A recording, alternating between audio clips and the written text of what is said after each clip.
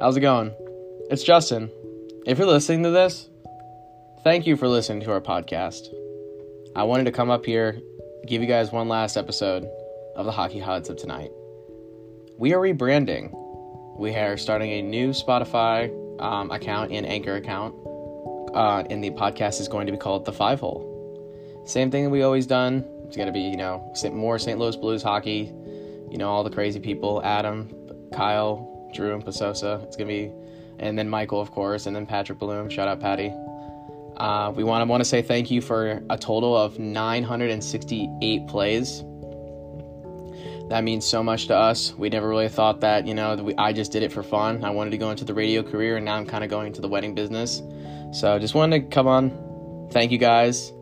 Again, the new podcast is going to be called The Five Hole. We're going to have more fluctuation on. We're going to probably do a lot of Zoom calls because of COVID, and we're going to do a lot of stuff that's going through the mixer. It's actually kind of funny. I'm recording this on my phone because my mixer's not working, but anywho, that's beside the point.